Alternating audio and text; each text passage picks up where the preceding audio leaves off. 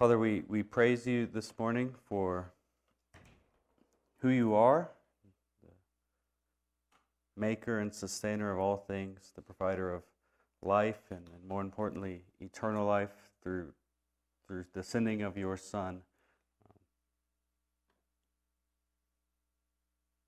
We thank you for bringing us here once again so that we may worship you in your church. And pray this morning as we study on the topic of prayer and the Sunday school hour that you would open our eyes to the truth contained in your word. And as we think about praying for others and having the right presuppositions and thoughts that are necessary to rightly pray for others, pray that you would grow us in love for each other, that we would grow in our unity in this body, that you would guard us against any resentment or division, that we would be a people that are marked by constantly praying for each other because we love each other. We pray this in Jesus' name. Amen. So today we're continuing or jumping back into our series through the book Praying with Paul by D.A. Carson. And today is the first part of a two-part lesson on chapters 4 and 5 of the book. And both of these chapters are dealing with similar content. And we'll probably be spending more time in chapter 5, both this week and next week. But the general theme of both chapters is our need to pray for people. And then Carson examines or has an examination of how Paul does pray for other people by looking at a prayer in 1 Thessalonians 3. And that's going to be our main topic of study next week, is kind of an analysis of that prayer. And specifically in these chapters, we're going to think through how we should pray for other Christians. Not just other people in general, but other Christians. And even more specifically, those Christians that we are in covenant relationship together within our own church membership. So the big idea we're going to be exploring is how to pray for the Christians God has placed in our life through the local church. But a lot of these principles apply to praying for Christians in the universal church, or any Christians that you know, or just people generally.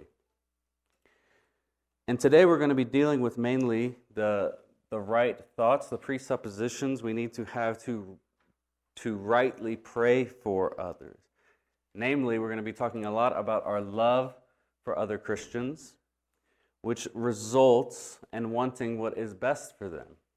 A love that results in wanting what's best for our brothers and sisters in Christ. So Carson begins chapter 4 by talking about how many people might like the church for various reasons. It's a place to have like-minded friendships, or can be viewed as a safe haven from the other pressures in our life, or maybe we just like the music or some aesthetic reason, right? There's many reasons that we can like the church. But one thing that Carson points out that's often seen as a big negative of church life is having to be in relationship with or deal with people we don't particularly enjoy being around in our flesh, in our sin. And this will inevitably happen in a church of probably more than 3 people, right?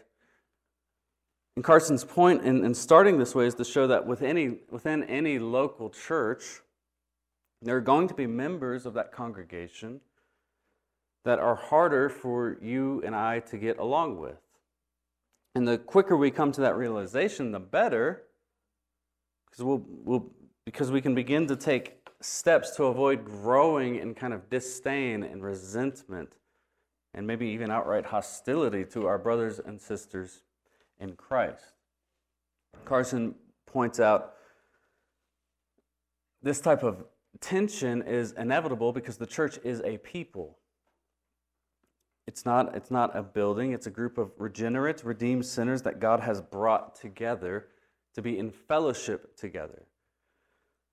But we know from our theological beliefs that we confess, and probably even more likely because of our experience, we know that we're all still sinners. We still battle, struggle, fight sin, which means there are difficulties in this community of saints. We can call these interpersonal difficulties. So in short, because we are the church and we are still sinful in various ways, interpersonal relationships are strained. They can be difficult. Not all the time, but they can be.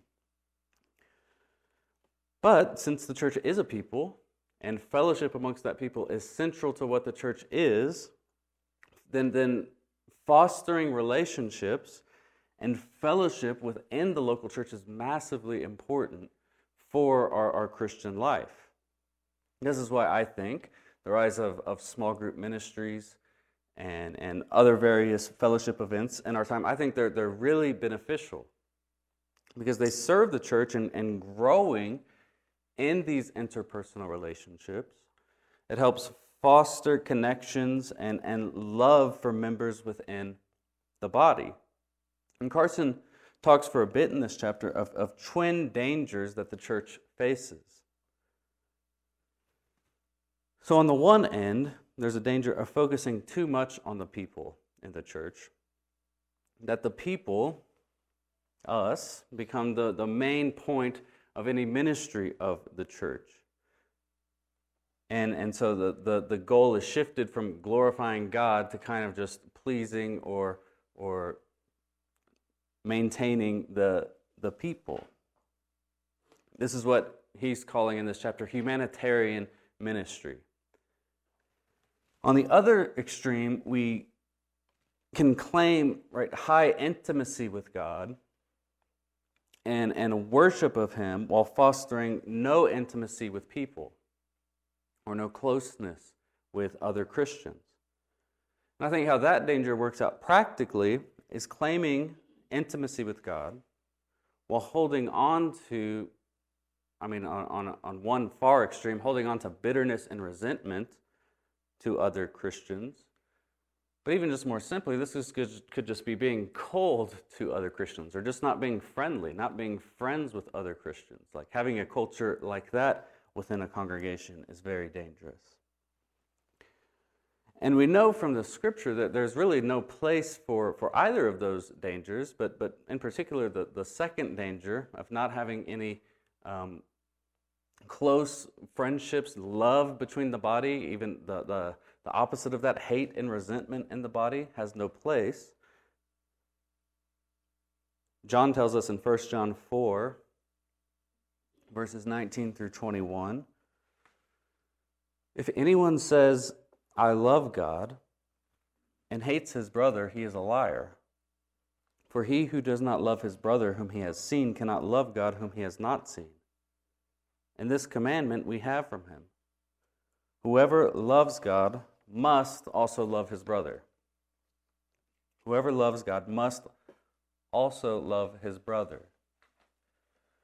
So based on a text like this, Carson argues that in a very important sense, our love for God, we can say, is tested by our love for other Christians. Right? It's not an optional thing for us to love the brothers and sisters in the faith. It's not something we can choose to do on Sunday and then neglect to do on Thursday. It's a command for all of our life. We must, right? So notice that language. We must love the brothers and sisters in the church. Carson writes, when we live up to our calling, we remember that in God's church, people do not set the agenda. They are the agenda. Our allegiance to God and His gospel will be demonstrated by our service to His people.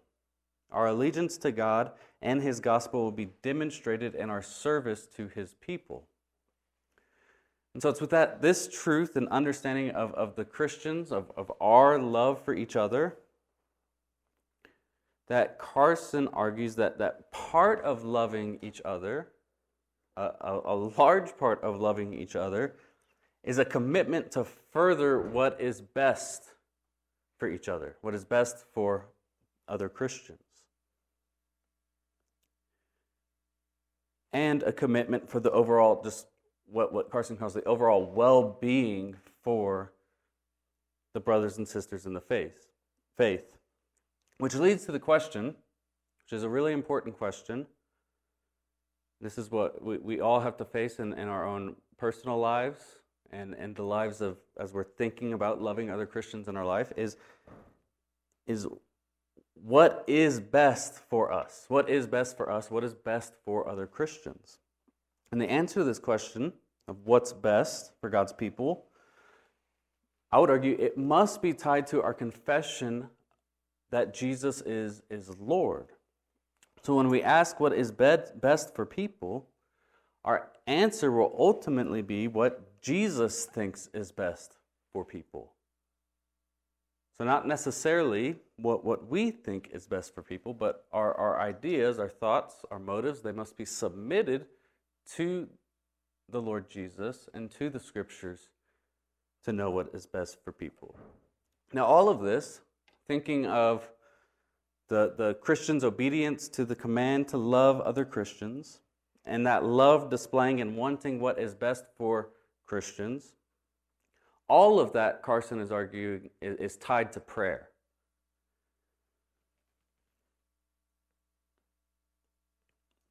And he points out that this is important to point out because there are some disciplines, or there's some emphasis of prayer in the church today that focus entirely on the one praying and the effect on the one praying. So Carson is seeking to correct kind of the self-centered view of prayer, that type of thinking, to show and to prove what a holistic view of prayer must necessarily include a proper and good understanding of praying for others, or how we're to intercede on behalf of others. And Carson goes on to argue that if we look at the New Testament authors, and again specifically the writings of Paul, we see that a large portion of the space in these writings are dedicated to just prayers for other Christians.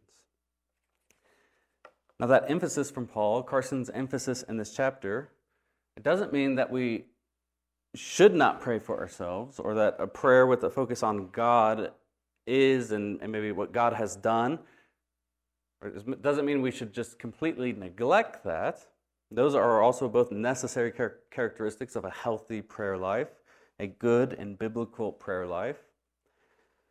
And we have other biblical evidence that proves that for us. Carson points to the Psalms as a book given to us that includes a massive amount of prayers that has some just are just praises of Yahweh, or requests that serve the needs and interests of the one praying. So it's clearly not wrong to do this. We should be praying to God for just simply to the praise and adoration of Him, or praying for our own personal desires and needs. But in this chapter, Carson argues, with Paul in particular, he emphasizes praying for others. And what he does in chapter 4 of the book, I think, is pretty effective.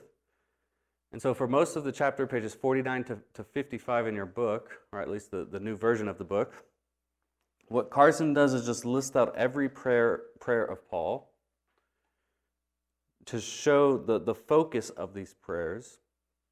And he encourages us to read them all at once, just to read them back to back to back to back to back.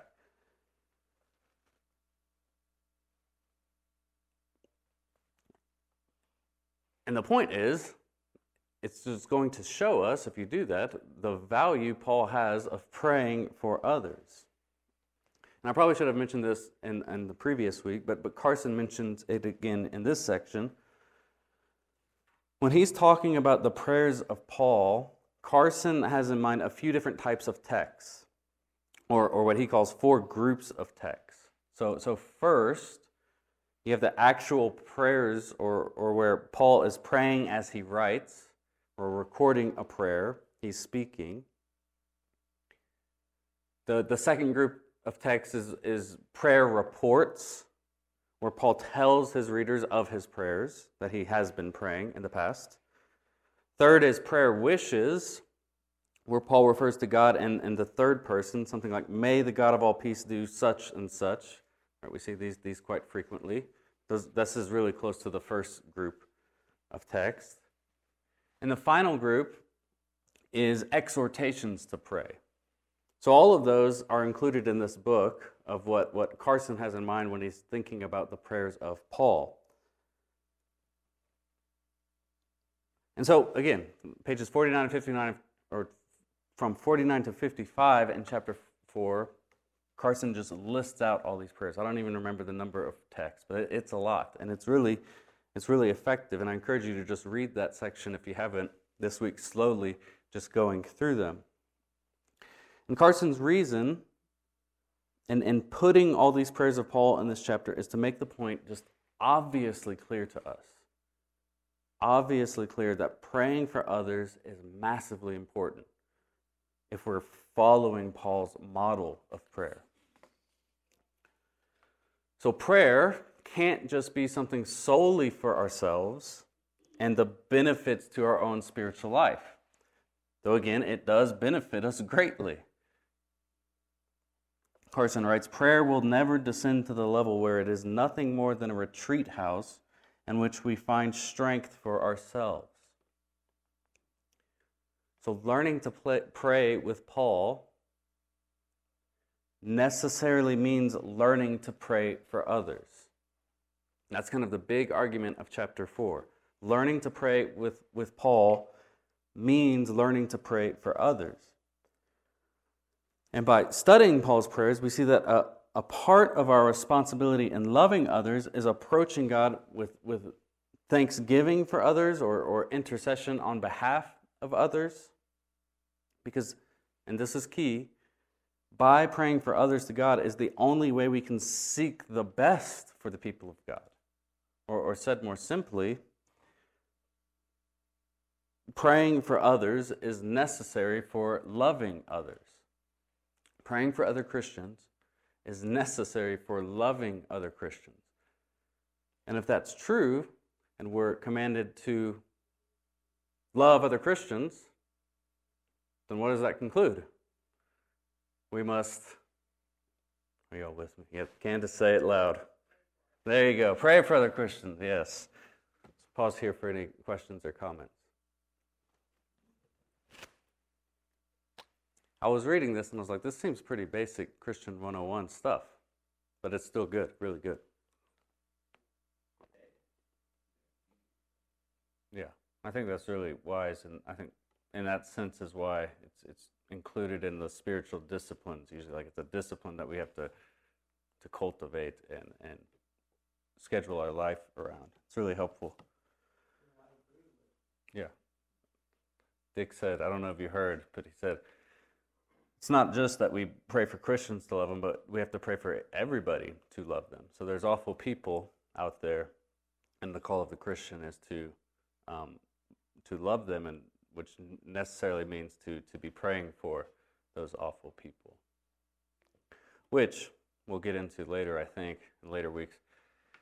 Those prayers for the awful people and our brothers and sisters in the faith, they're going to be different. We have accounts in Scripture of how to be praying for against wickedness or wicked actions than praying for the brothers and sisters in the faith. But, well said. Now Carson says two things we need to have in mind when we think about loving our Christian brothers and sisters and having the best for them in our minds, in our prayers. And the first is that we must always submit. And I've already just said this, so I feel like I'm repeating myself, but that's okay. First is that we must always submit our definition of what is best for others to God, which means we need to go to God's Word and the prayers in God's Word to know what we need to be praying for others. That's the whole point of this book study. That's the whole point of the Sunday School series. And I think this just makes sense of our view of Scripture.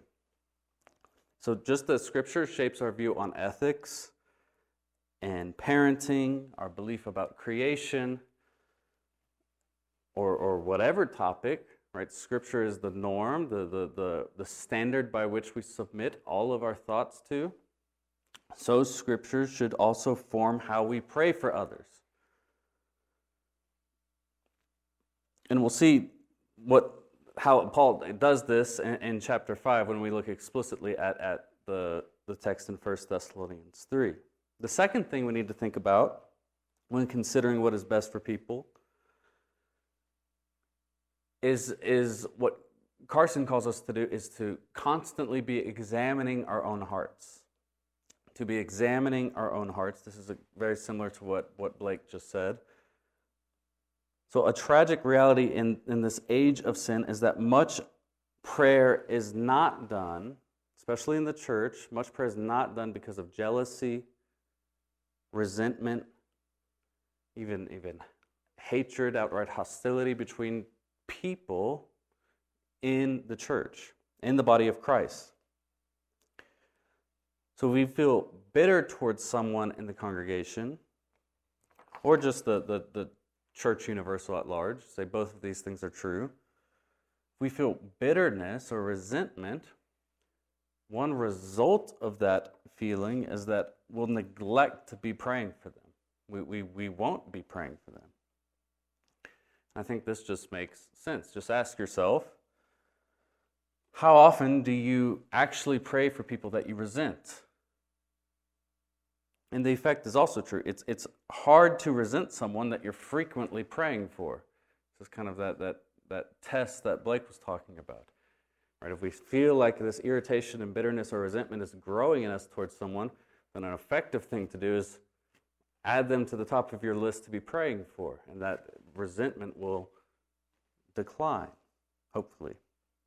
And this is really a symptom of a larger issue of why we don't often pray. And Carson spends some time here talking about one of the main factors in our neglect to pray is unconfessed sin. So citing from places like Isaiah 59, the book of Malachi, he cites, I think, 3 or 4 different passages from Malachi.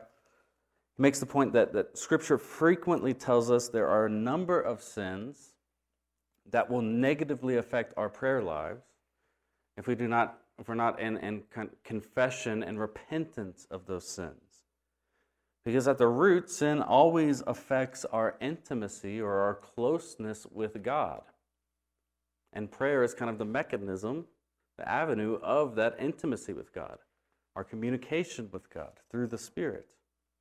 And the point here is that one sin that seems to be common in our day, and I would argue it's common in every age, in the church, is kind of these interpersonal conflicts of bitterness, resentment, hostility between Christians, which inevitably cuts us off from effective intercession on behalf of those Christians.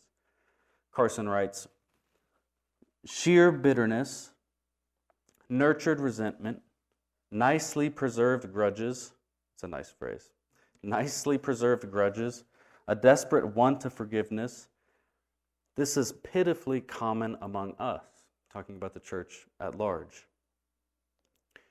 And the very sad part about these realities in the church is that Jesus, right, our Lord, the King, has clearly commanded us for this not to occur in the church. He's commanded us to forgive one another. Matthew 6:14, or Mark 11:25, when he says, and when you stand praying, and if you hold anything against anyone, forgive them, so that your Father in heaven may forgive your sins. This is really Christianity 101. Since we have been forgiven of so much through the blood of Jesus, we must now extend forgiveness and mercy to the brothers and sisters. So Carson's charge here to end this chapter 4, is that if we are truly serious of reforming our prayer lives, to bring them more in line with the Scriptures, specifically in the area of faithfully praying for other Christians, if that's our aim, then we must start with our own hearts. He writes, unconfessed sin, nurtured sin will always be a barrier between God and those he has made in his image. And Carson goes pretty far here. I don't know if I think he's probably right, but it's pretty intense. He goes as far as to say, if we are people that harbor bitterness and we harbor resentment against other Christians, then praying is little more than wasted time and wasted effort. I think his words are hard here, but I think they're pressing on something that's really important. That type of resentment, that type of hostility, that type of unforgiveness has no place amongst the people of God. And it's a crippling type of sin because it makes us ineffective in one of our main areas of calling. The calling for every Christian, for all of us, which is to love one another, the thing we've been hammering home this morning. So, I'll say it again, it's very hard to love someone that you are resenting or hating. So we really need to guard against, protect against resentment. We need to guard against unforgiveness in our midst. I think Rob had a question. That's great. Thanks for sharing that. It's a good reminder. All right, let's move on to chapter 5. And for this portion, we need our Bibles, which is good. Open them to 1 Thessalonians 3.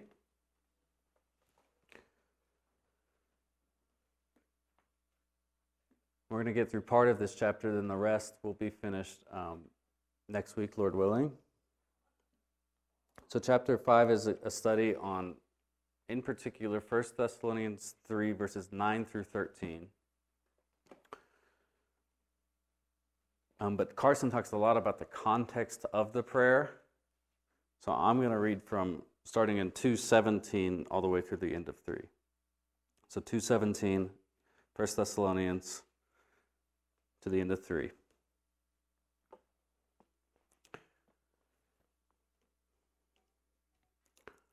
But since we were torn away from you, brothers, for a short time in person, not in heart, we endeavored the more eagerly and with great desire to see you face to face, because we wanted to come to you. I, Paul, again, but Satan hindered us. For what is our hope or joy or crown of boasting before our Lord Jesus at his coming? Is it not you? For you are our glory and joy. Therefore, when we could bear it no longer, we were willing to be left behind at Athens alone, and we sent Timothy, our brother and God's co-worker in the gospel of Christ, to establish and exhort you in your faith, that no one be moved by these afflictions. For you yourselves know that we are destined for this. For when we were with you, we kept telling you beforehand that we were to suffer affliction, just as it has come to pass, and just as you know.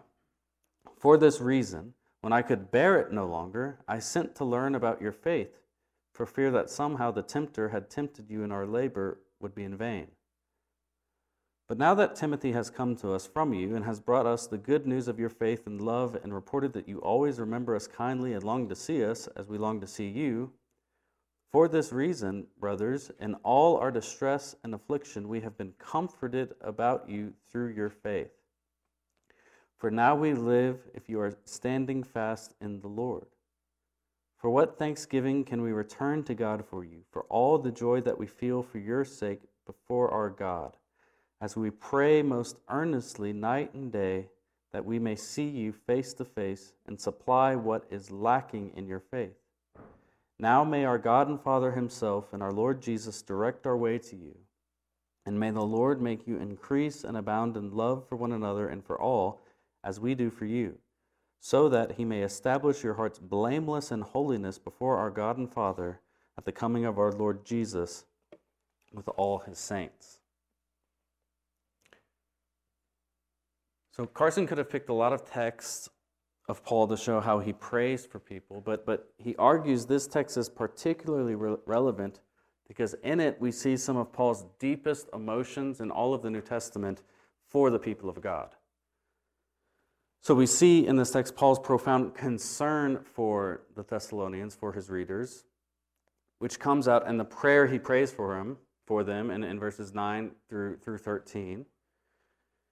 And all that I just read, the surrounding context of the prayer displays all of this deep emotion that he has for God's people. So the first thing to look at is kind of the surrounding context of the prayer. And the first thing we see in 2:17 through 3:8 in 1 Thessalonians is that Paul's prayer for the Thessalonian Christians stems for his passion for people. So this is kind of Carson's main idea here in this section of the chapter, that Paul has a passion for people.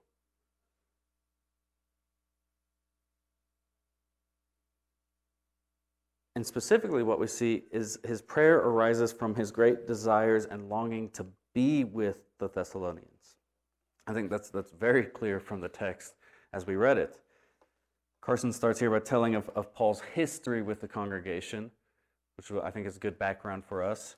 We can see the report of Paul planting the church in Thessalonica in Acts 17, verses 1 through 9.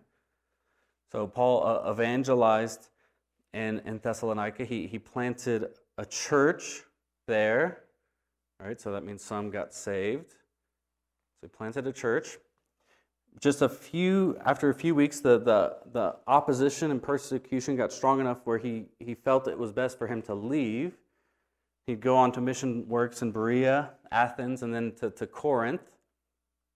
So it's with that context that we see Paul looking back. He's looking back at the churches he just recently planted. He's virtually spent very little time there, maybe a few weeks at most, discipling and training them. Notice that despite the short time of Paul being with these new Christians, he still has a deep, deep love for them. He has deep concern for them. That's how he can say in 2:17 that he's more eager and with great desire to see the Thessalonians face to face.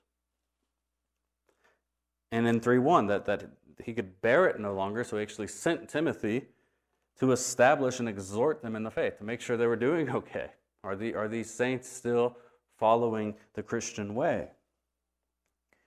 And a big key here is that Paul had a passion for these people despite not knowing them very well at all, simply because of the fact that they were Christians, because they accepted the message of the gospel. They professed faith. If they were in Christ, they were in the body of Christ, therefore Paul loved them and loved them deeply. As Carson says, what we have in this text is a Christian, Paul, so committed to the well-being of other Christians, especially those new in the faith, that he's simply burning up inside to be with them. He wants to help them, to teach them, to nurture them, to stabilize them, to give them a firm foundation. Right? That's Paul's beating heart in the text, his motivation. It's his love for these Christians. So it should not surprise us, a guy like that will then pray for these brothers and sisters in the faith. And Carson points out this isn't just what we find in Thessalonians, but this type of passion for people is very typical for Paul in all of his writings. He's a passionate man who's deeply enmeshed in the lives of people, of real people, and he has real concerns and love for these people. Carson writes well here. Speaking of Paul, he says, "This is not someone intoxicated with ideas but unconcerned about people, nor is it someone who is content to minister at a distance, through the books he has written, perhaps, or through younger emissaries. No, this man's ministry is designed first and foremost not to produce ideas, books, or junior colleagues, but to serve the people of God. And to this he's passionately committed. And that passion shapes the prayers he utters on their behalf." And I think this is a really good reminder for us as we walk through this text, that we too, as believers in Christ, taking our cues from Scripture, should likewise be motivated out of a love for other Christians, As I stated, this is what we just talked about earlier. This is the clear command of Scripture, that we're to love one another. We must have a similar disposition like Paul does for people, especially for Christians, where we are not primarily concerned about us, not primarily concerned about our needs, our desires, but we're concerned about those Christians that God has placed in our lives. The second point Carson writes regarding Paul and his passion for people, based on the context of these verses, is that Paul's prayer arises that seeks the good for other Christians. So it arises out of him seeking the good for other Christians. Carson sets this in contrast to what we may think is best for others. So this section has a lot of overlap to what we saw in chapter 4, what we've already talked about. But it's good to just hammer it home.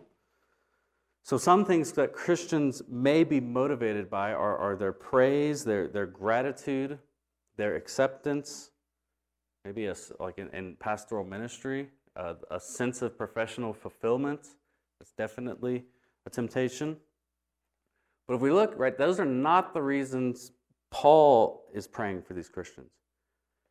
Right? He's praying just simply for their well-being. He wants their faith to flourish. He wants these Christians to be okay. And Carson spends a lot of time in this chapter arguing how important this point is for our understanding of praying for others.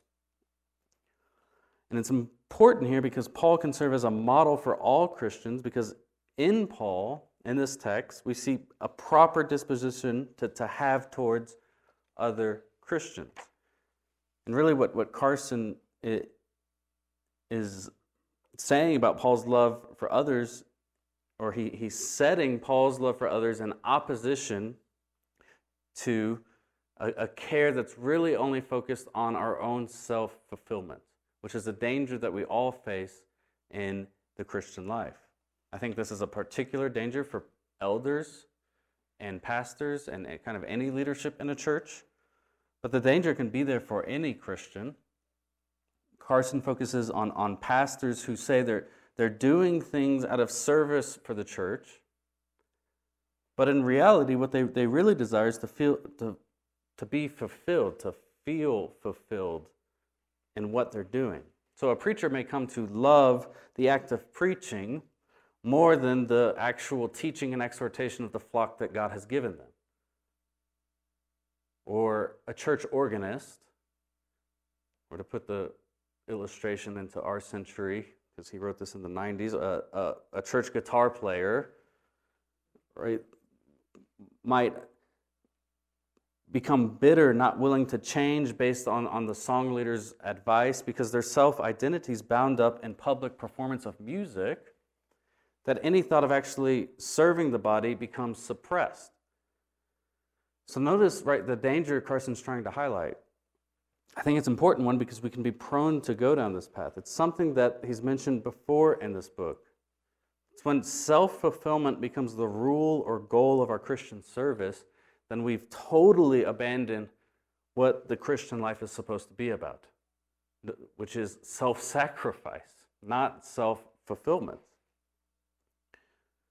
Right? The pouring out of ourselves for the purpose of building up and encouraging others. That is what it means to be a Christian. That is what it means to live in the church together. So Carson urges us as readers to be like Paul, whose ruling question for Paul is not how can I feel most useful, but rather how can I be most useful.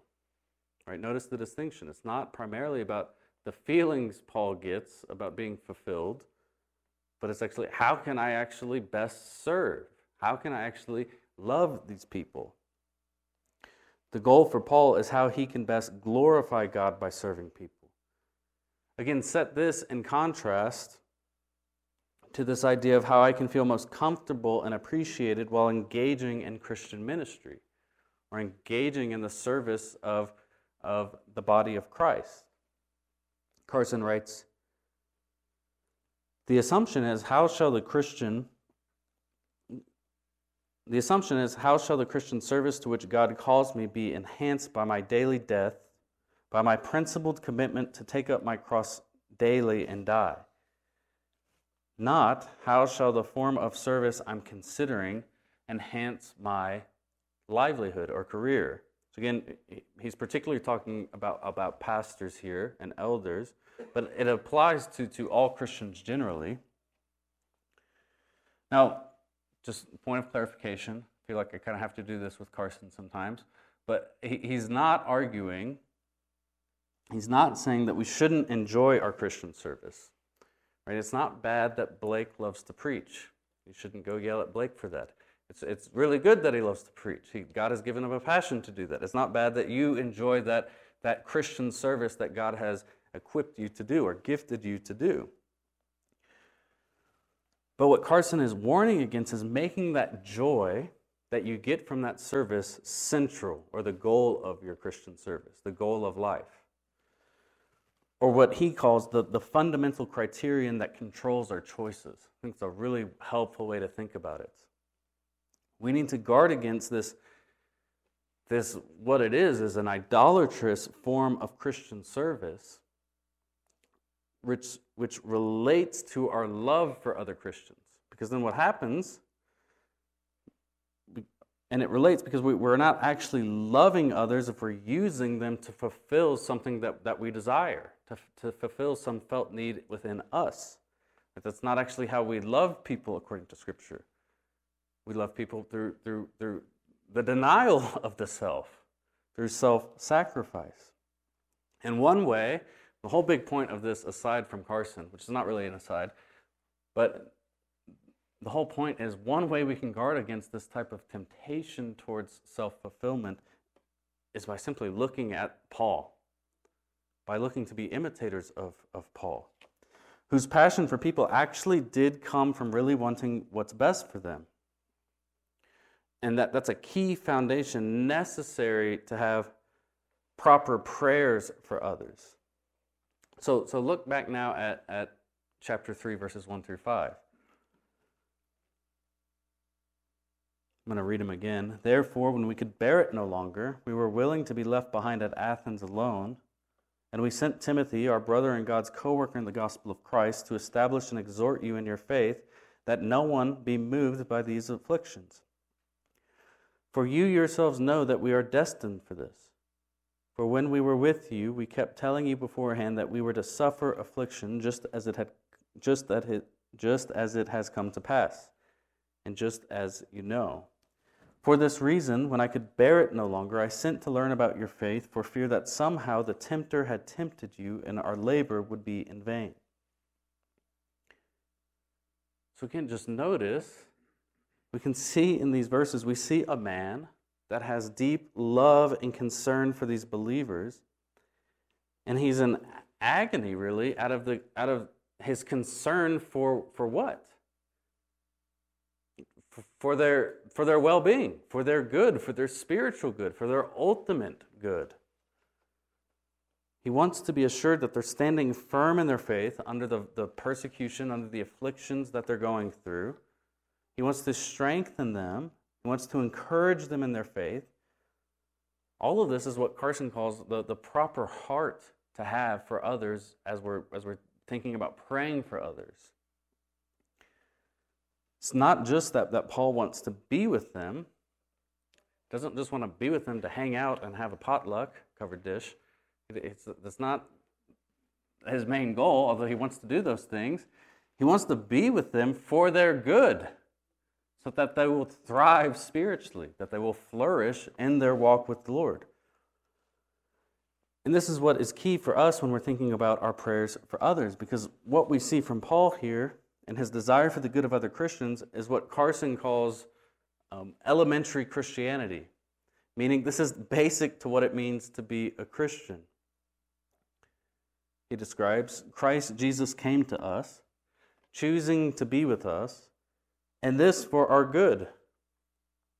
He, that's Jesus, chose the path of self-denial, dying in excruciating shame and degradation so that others might live.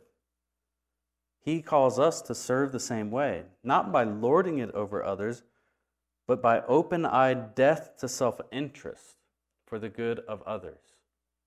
Death to self-interest for the good of others. So if this is the hallmark of Christian living, which I think it very clearly is the hallmark of Christian living, then we need to strive to desire the good of others through the sacrifice of ourself, of our own desires. Especially in the household of faith, especially in the local church. This is where the context where this love, this type of self-sacrificial pouring out is displayed for Christians. And Paul's prayer for these Christians are nothing more than an extension of the same love he has for them. And the prayers he's praying for them is just the overflow of the love that he has for them. So I'll pause here. Any questions or comments?